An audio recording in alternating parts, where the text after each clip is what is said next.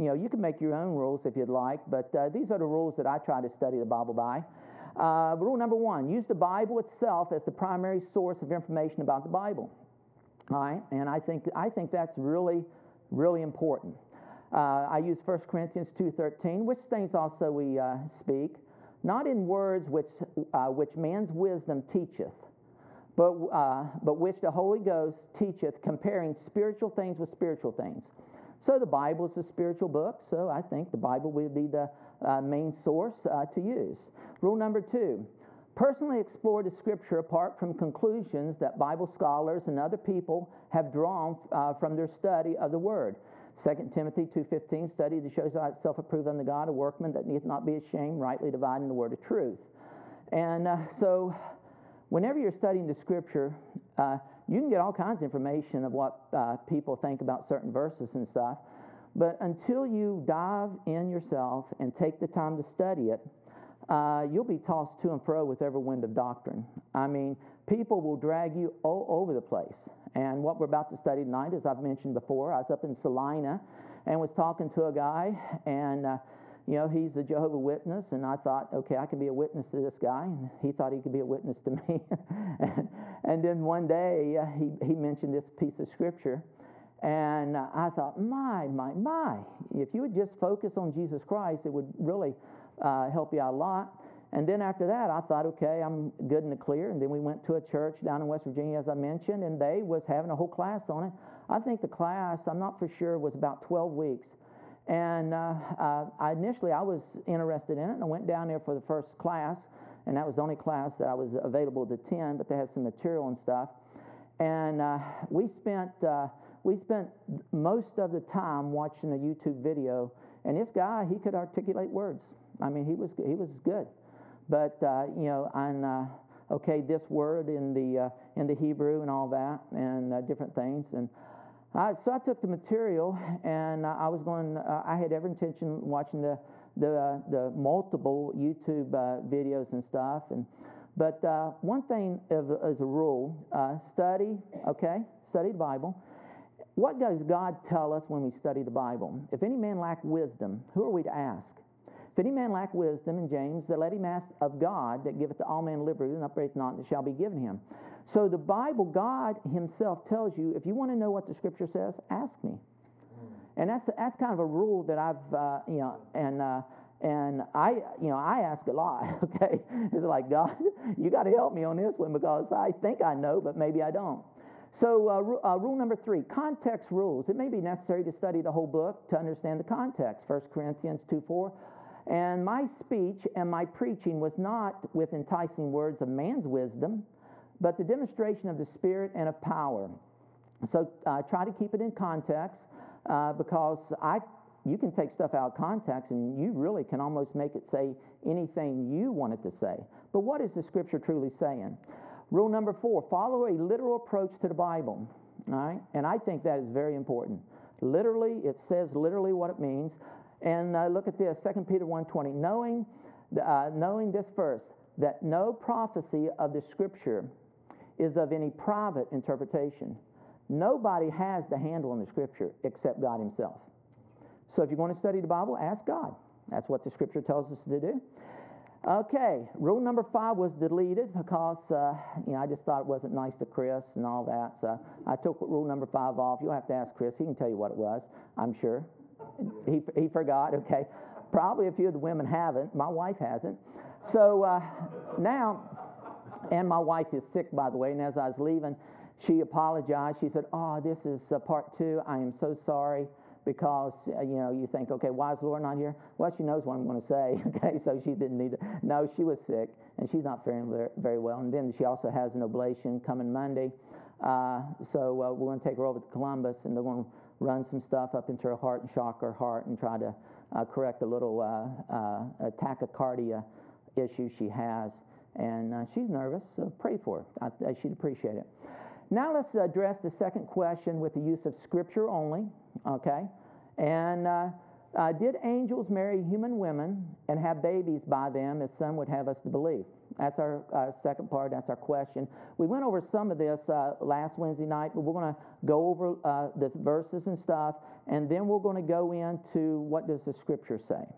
Okay, and let's see what God will tell us, because I've asked God, your Scripture says, if any man lack wisdom, I lack wisdom, and I don't want man's wisdom. I want to know what your Scripture is telling us as believers. Yeah. Okay. And I believe God has answered my prayer.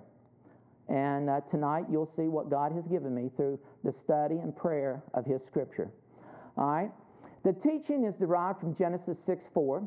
There were giants in the earth in those days, and also after that, when the sons of God, now notice that phrase, the sons of God came unto the daughters of man, and they bare children to them. The same became mighty men, which were of old, men of renown.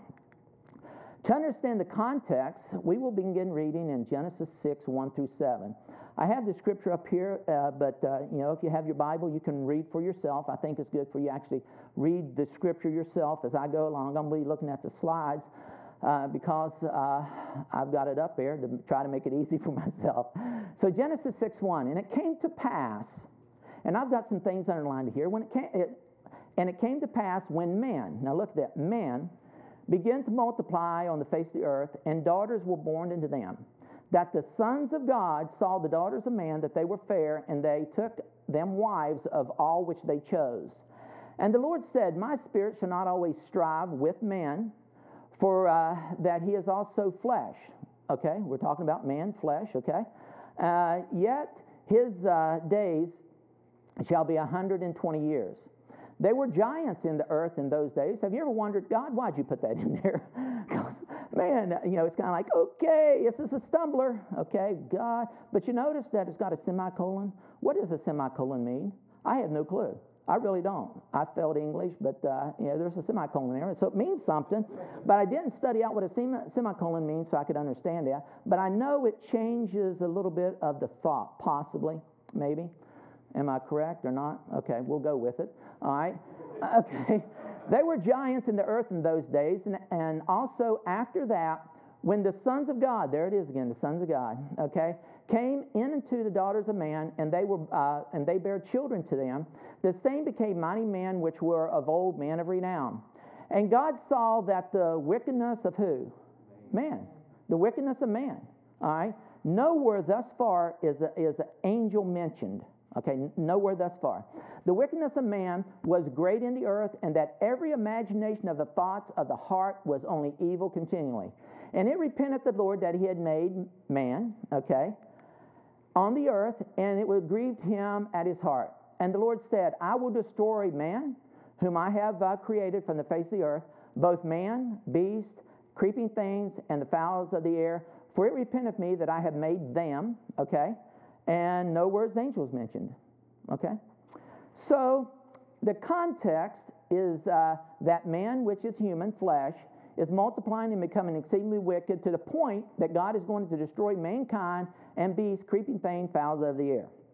Now, I went over this, and I can do this in 20 minutes if I stay on topic, okay? So we'll see how it goes. Notice that man is multiplying and daughters were born into them in verse 1. This is not hard to understand. The problem seems to be in verse 2 with the phrase sons of God. So, I mean, it's there. So now you tell me who the sons of God are. All right? Nowhere in the context of these verses was any mention of angels. But now, for me to tell you that sons of God does not mean angels because it's not in the context, you're going to say, okay, back it up with Scripture, right? Well, we'll see. All right, God has only one begotten Son. Now, if you look up the phrase Son of God, it's mentioned in Daniel when the Hebrew children were cast into the fire, and Nebuchadnezzar looks in and he says, well, who's this forth as of the Son of God? A singular son. So as I was doing this, and I looked up sons, and you'll see, and then as I was at work today, I was thinking about this, and I thought, oh no, I didn't look up Son of God, okay?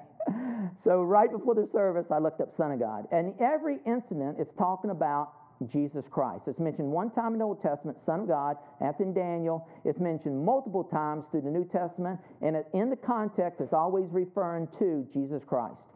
I thought, whew! Thank you, Lord. Okay. All right, so we'll move on. I just thought I'd throw that out just in case you was thinking about it. God has only one begotten Son, and his name is Jesus Christ, and is found in John 1:14. And the Word was made flesh. The Word was made flesh and dwelt among us, and we beheld his glory as the only begotten of the Father, full of grace and truth. John 1:18. No man hath seen God at any time. The only begotten Son, which is in the bosom of the Father, he hath declared him. Now, Adam is referred to as the Son of God, and this is some of what we went over. Adam's referred to the Son of God in Luke 3:38, and this is what the Scripture says. Which was the son of Enos, which was the son of Seth, which was the son of Adam, which was the Son of God. So Adam, being man, is called the Son of God. And if you not follow, but if you study after some of these guys has got to really have studied the Scripture a lot and should know this. They point out that Adam was called the Son of God because Adam is the only one that was created by God. And so that's what they're saying. So Adam's the Son of God because he was the only one created by God. Everybody after that is procreated through God's creation of giving mankind the ability to procreate and have babies. Angels can't do that, by the way. All right. Otherwise, Satan would have a massive army, wouldn't he? Have you ever thought about that? Right. Okay. But okay. Keep it in the context with which is flesh has become wicked. And this continues through Genesis 6:12. And God looked upon the earth, and behold, it was corrupt. Now look, who corrupted it? For all flesh had corrupted his way upon the earth. Where's angels mentioned? Angels not mentioned. It's specific that all flesh had corrupted it. Okay? Also notice the following verse, Genesis 6:13. And God said unto Noah, the end of all flesh is come before me, for the earth is filled with violence through them. Not angels. The context is still human flesh. Through them. And behold, I will destroy them with the earth. So, flesh has become corrupt. Flesh has become multiplying. God's going to destroy flesh with the earth, right? Save Noah, 8 souls, which gets on the ark. A couple of important facts about angels, and this is some we also went over. Angels do not marry. That's found in Matthew 22:30. For in the resurrection, this is when the Sadducees was questioning Jesus about the resurrection. Okay, you know the story, right? Where they're saying, okay, we'll give you a scenario. There was 7 sons. The first one married and died, and then Moses said that okay, the next son in line was supposed to marry his wife to have seed, so that the first one would not leave out a lineage, okay, and so forth. So 7 had her. Whose wife will she be in the resurrection? That was the question. Jesus answers and said this. Of course, he told you know not the Scripture, okay. For in the resurrection neither they marry, nor are given in marriage, but as the angels of God in heaven. So Scripture tells us angels don't get married, all right. Now, we could get in why, okay, but the Scripture will tell us that, but we'll go on. Angels are ministering spirits. That's what angels are for. And who are they to minister to? God created angels to be ministering spirits, and Hebrew tells us for what reason, but to the which of the angels said he at any time, sit thou on my right hand until I make thy enemies thy footstool. Actually, it's not in that verse, it's later. And are they not all ministering spirits set forth to minister, verse 14 here, for them who shall be heirs of salvation? So now the Scripture just told us what angels are. They're ministering spirits. And the purpose of a ministering spirit is to what?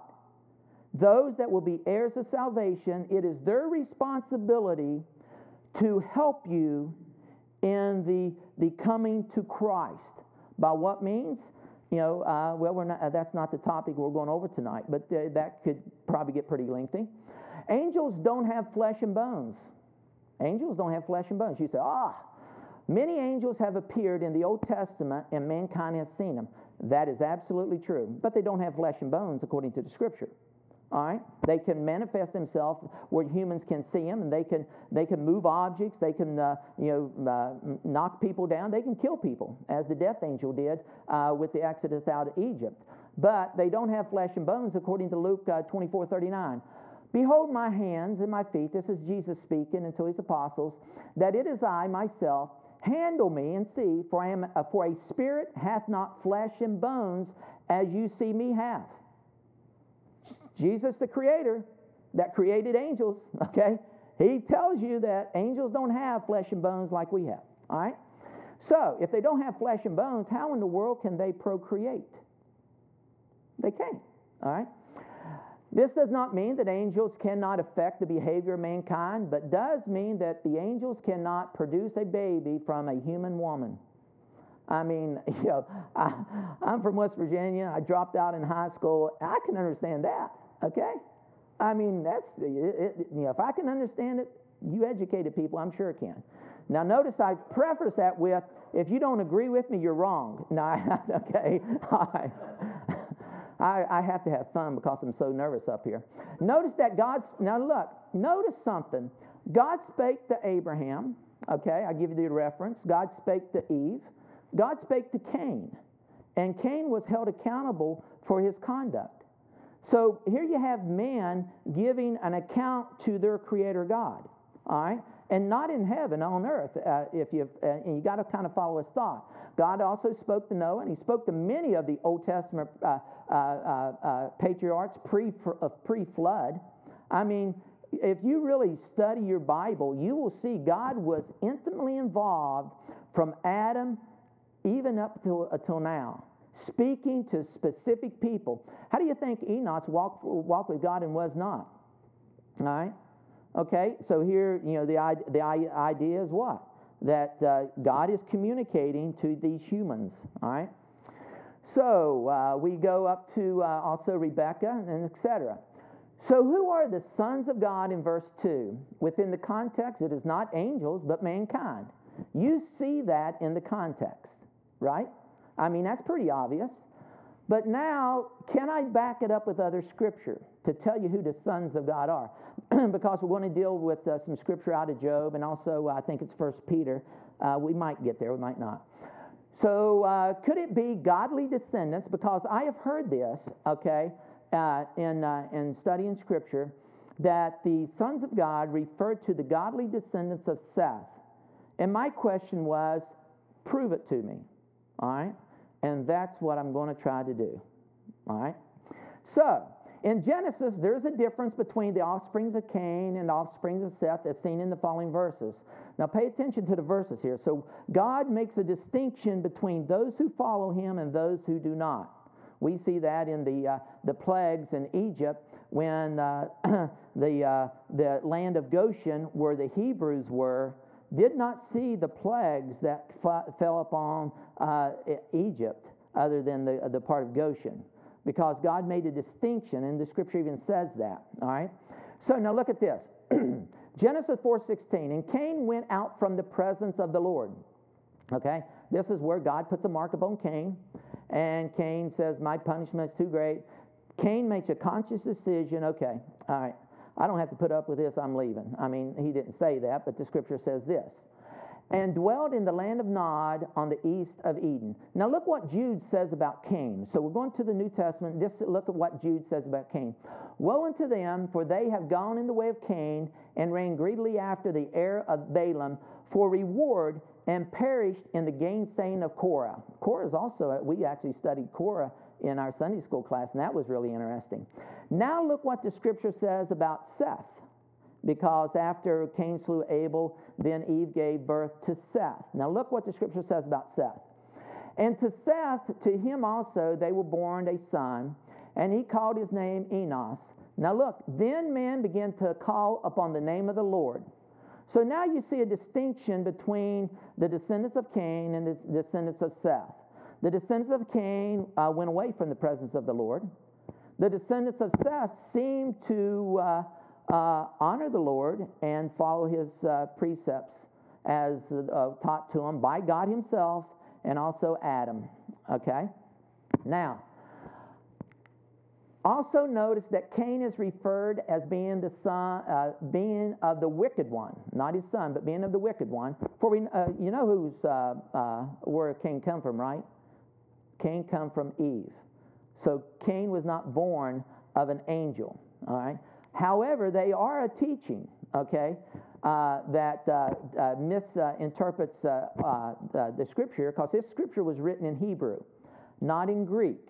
And then what some people try to do is they try to take the words in Genesis and say, okay, well, the Greek translation of that word is, and they're making a big error because it wasn't written in Greek.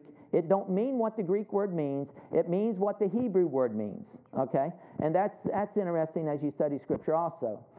So, also notice that Cain is referred to as being the wicked one in John 3:12. Not as Cain, who was of that wicked one and slew his brother, and wherefore slew he him, because his own works were evil and his brother's righteous. Using the Bible, let's see who is referred to as the sons of God. You want to do that? Would you guys like to see what the Bible says who the sons of God are? Are you excited? Okay. Well, okay. Hopefully you will be. All right. The following is every occurrence of the phrase sons of God that I found. Now, the phrase is sons of God. All right. Hello. Genesis 6:2, which we've already read, that the sons of God saw the daughters of man. All right. So, in the context, I think we would agree that in the context, it's not a single reference that you can make that it means angels. But that's not enough proof. All right? Ben, quit that. Genesis 6:4. I'm teasing with him. I don't know if it's a loose wire up there or somewhere. All right, Genesis 6:4. They were giants in the earth in those days, and also after that, when the sons of God, okay, we read that verse. So now let's go into Job. All right? Job says this, now they were also a day when the sons of God came to present themselves before the Lord. Now look, see how the scripture is written. And Satan came also among them. You notice something there? So let me give you a picture, okay? Let's say you have what the Bible refers to as the sons of God coming to present themselves to God, and Satan comes amongst them. All right, what does the scripture say? And Satan also comes among them. So now you start thinking a little bit different about this phrase. And it don't mean that this is happening in heaven. You have to draw that out yourself. It doesn't mean what's taking place here is God in heaven, and God says, okay, all you angels, and Satan comes amongst them. That's not what's taking place. And I think I will prove that by the time we're done. Not that I will prove it, but that's what I think Scripture will say. So then in Job 2:1, and again we see this phrase. And again there was a day when the sons of God came to present themselves before the Lord. Now look, and Satan came also among them to present himself before the Lord. Now let's think about what's happening in the Garden of Eden. You have Adam, you have Eve. Okay, they disobey God because Eve is deceived by Satan, okay, the serpent. And then what happens is God comes and says, Adam, where art thou? Adam's given an account. Eve's given an account. You know somebody else gives an account? That's right. Satan. That's right. Satan gave an account, okay? So don't find it strange of what's taking place here in Job is not angels. And I'm saying that affirmably. This is not speaking of angels. Now, notice something here in Job 38. Pay close attention to what the Scripture is saying here. When the morning stars sang together, who's referred to as a morning star? Jesus Christ. He's the bright morning star, right? Do you know that are angels ever referred to as a star? What about the star in Revelation that is set down, and in his hand, the Scripture says, is the key of the bottomless pit, and he opens up the bottomless pit, okay, and the locusts come out, and we studied that when we was in Revelation. So here you have a star with a hand opening up the bottomless pit. So what reference is that making? It's making a reference to an angel as a star. Now look at this. So when the morning stars sang together, and all the sons of God shouted for joy. So you just naturally think, okay, these are all angelic beings. Not the case. It's not the case. I think we've misunderstood this Scripture also. Now we go to New Testament, Romans 8:14. See what Romans 8:14 says. All right. For as many as are led by the Spirit of God, they are the what? sons of God. Ha ha! So here we have Scripture telling us who the sons of God are. Now let's continue. What about Romans 8:19? For the earnest expectation of the creation, waiting for the manifestation of the sons of God. Who's that referring to? The creation is waiting for when the Son of God will reveal the sons of God, which are those that believe, okay, and all the problems will be taken away. Creation is waiting for that, all right? Now let's continue, all right? So thus far, Scripture has told us who sons of God are. But let's continue here. What about Philippians 2:15? That ye may be blameless and harmless, the sons of God. Who's it talking about? Believers. In the context, it's talking about you and I. So who's the sons of God? Human flesh. Those who have believed in the Messiah, Jesus Christ. What about 1 John 3:1? Behold, what manner of love the Father hath bestowed upon us, that we should be called the sons of God. So yet, who is it talking about? Believers, sons of God. What about John 3:2? Behold, now are we the sons of God. That's every occurrence that I found in the Old Testament, New Testament that refers to the phrase sons of God. Now, would you not agree that the understanding of sons of God is not anything to do with angels? But notice here. So I thought, okay, Lord, are angels referred to as sons of God? I have not found. Now look, and I've looked, okay? Because if I have made a mistake and the Lord has not showed me, this is pretty embarrassing, right? But it's not.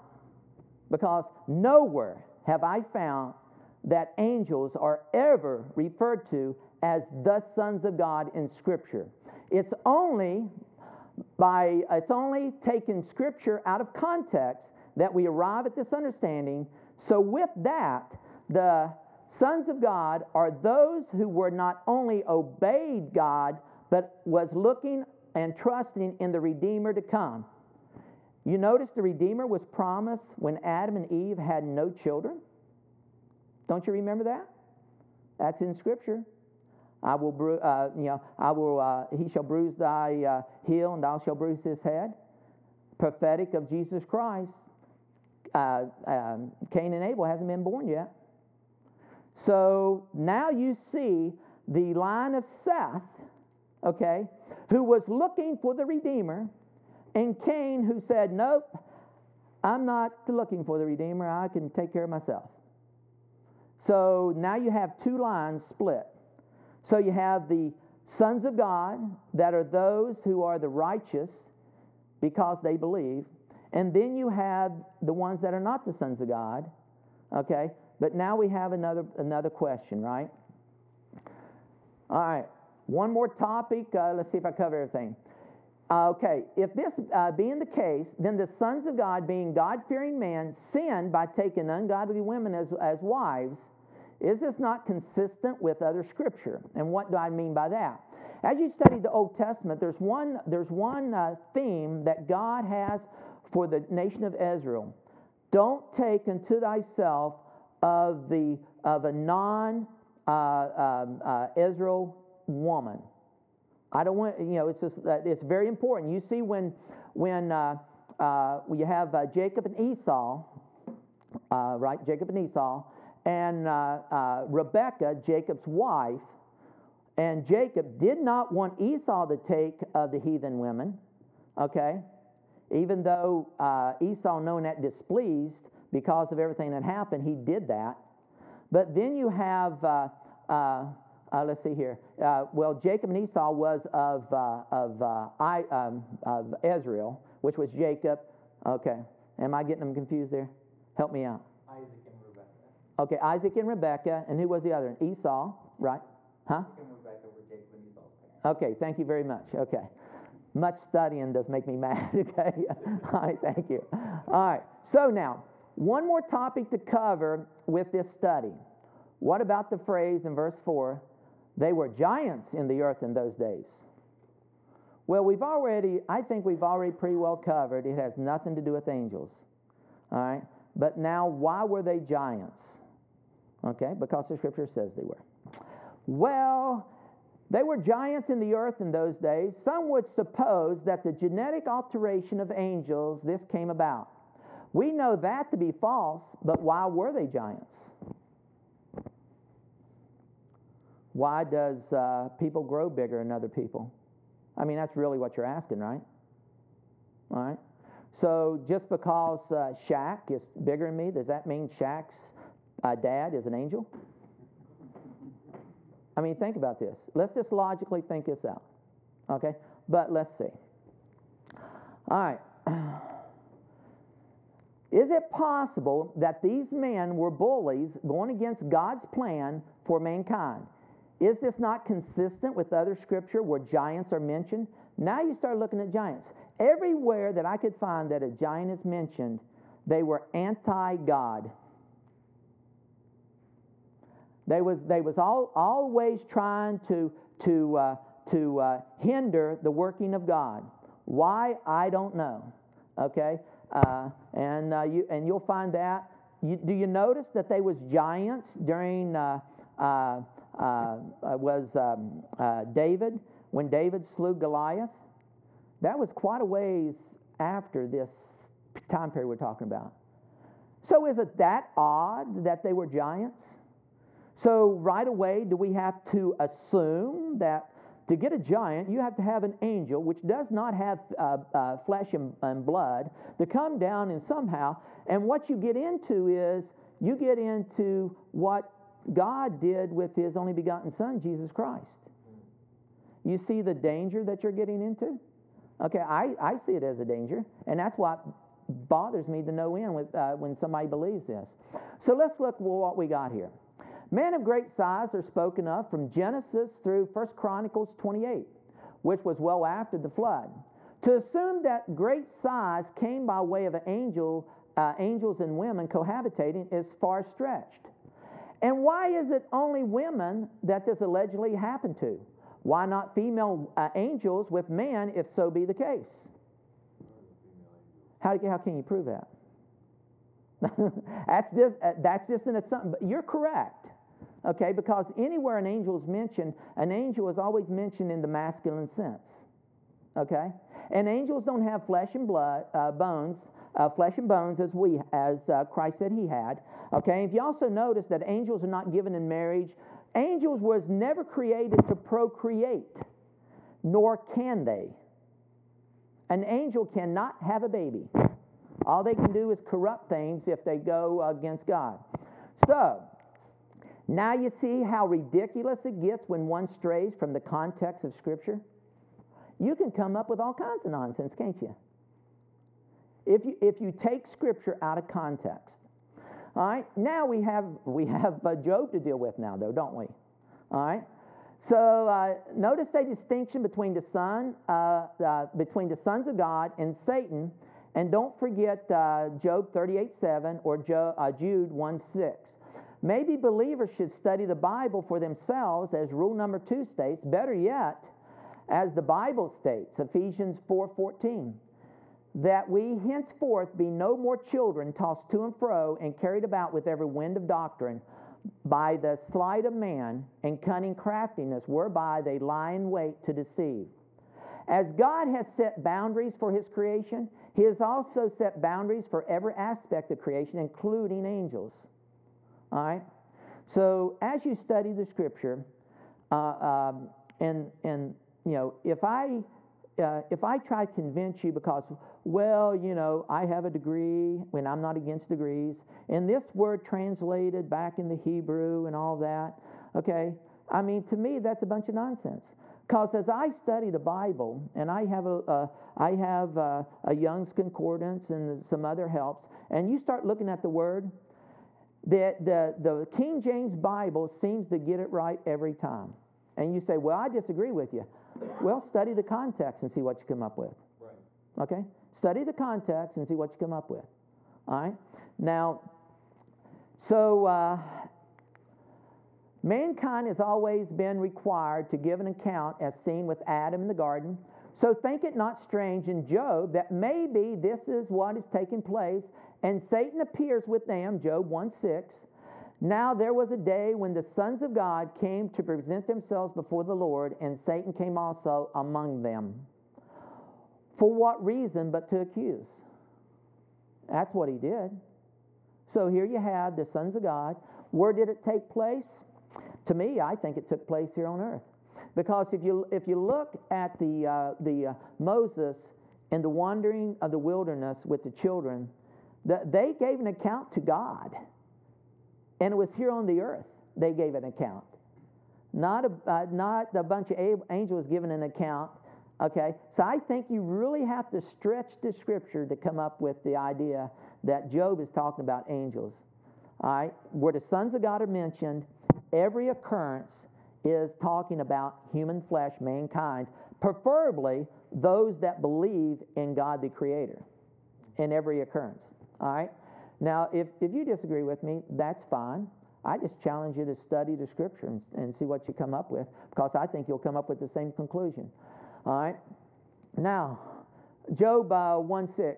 Now there was that. Okay, among them. For what reason? Now, 2 Timothy 2:15, which says, "Study to show thyself approved unto God." You know what we get into? And this is interesting. There's in our study in John, they love the praise of man more than the praise of God. All right.